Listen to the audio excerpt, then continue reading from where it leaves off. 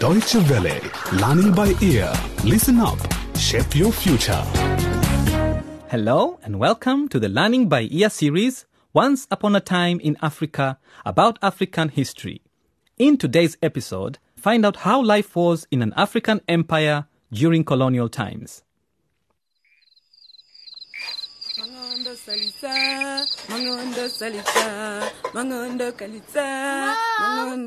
Mom! Come here. June, don't you see I'm making dinner? Mom, I think what is this?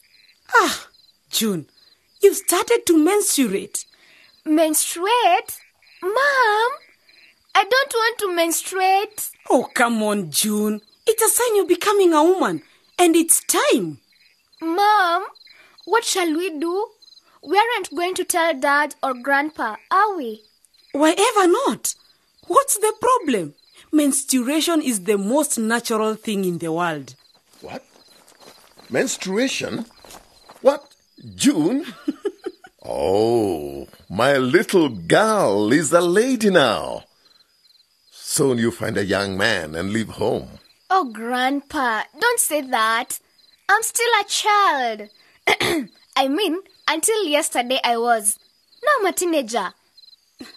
I'm back in the kitchen. Oh, my daughter. There is nothing to be ashamed of in starting to menstruate. Look, there was even an empire of the Ashanti, a tribe from West Africa, in which the first time a girl began to menstruate was a reason for celebrating. Really? Grandpa, what funny people those Ashanti. They still live in a region that is now part of modern-day Ghana. Just that there is no Ashanti empire anymore. When a girl began to menstruate, it meant that she was ready to get married. So it was a huge event.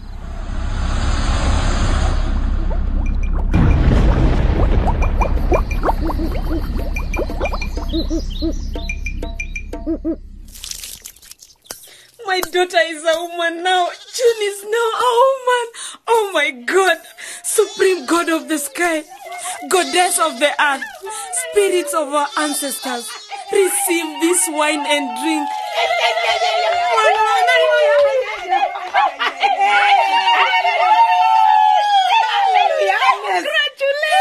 Emily, congratulations. Thank you. You can get your married now. Thank you.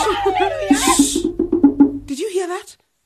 What's the matter? Someone is sending a message. Oh my goodness. What is it this time?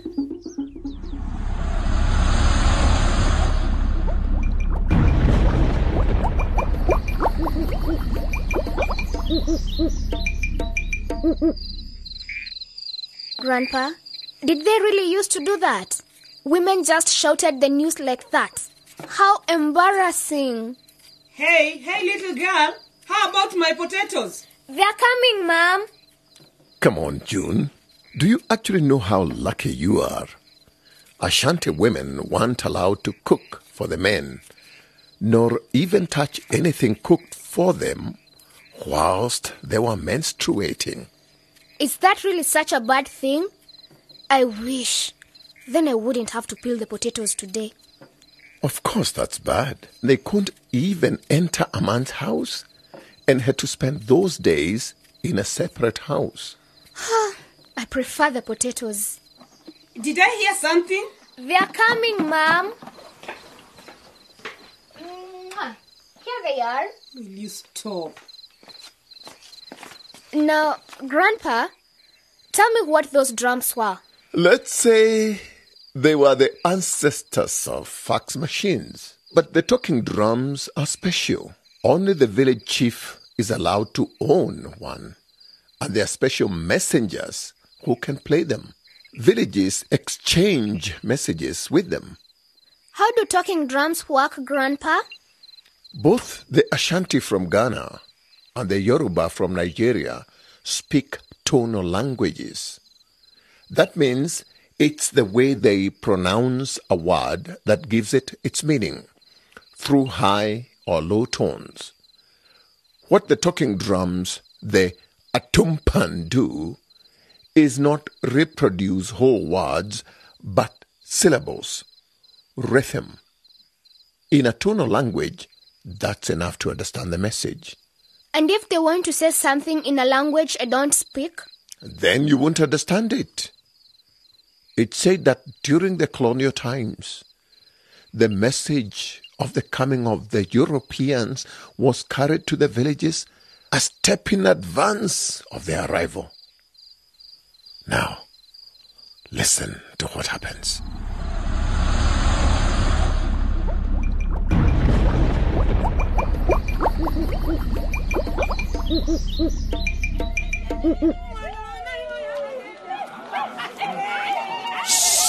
Everybody quiet. Now? But I was praying for my daughter. Emily, let the praying be for now. Don't you hear? The white men are coming. We are going to consult the old woman. Hey, everybody, let's go. Yes,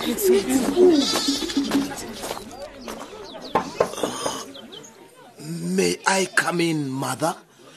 I was expecting you, my son. I see everybody's assembled under the big tree on the square. Help me walk, son. My legs won't take me far anymore.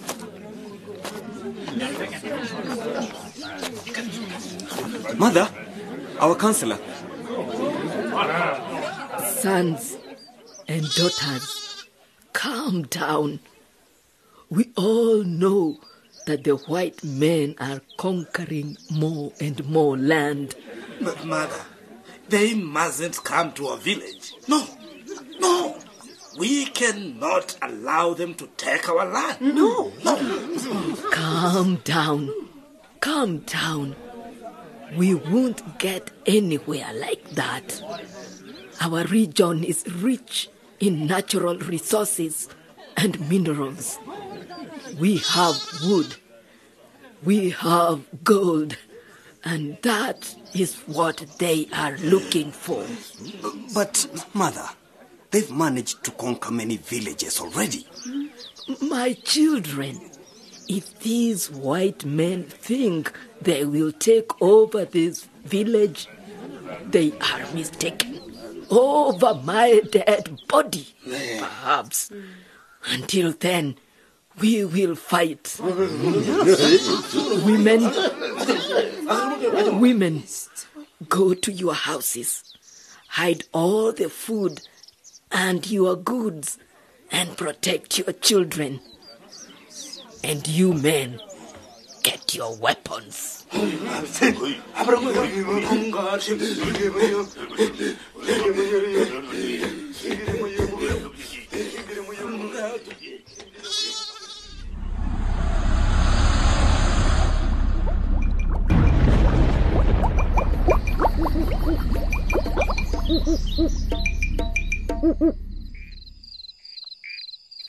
What? Grandpa? Does the elderly woman decide everything in the village? She says something and everyone obeys? Well, that's right. The eldest woman of every village is the one who has the last word within the Ashanti community. Those Ashanti recognize the power of a wise woman, it seems. June, come here, wise girl. Come set the table. Just one thing, daughter. It was the War of the Golden Stool in 1900 to 1901, which led to the defeat of the Ashanti against the British, who then incorporated the nation into their colony of the Gold Coast, today's Ghana. But by then, the biggest part of the exploitation of Africa's resources was yet to happen. June, the table.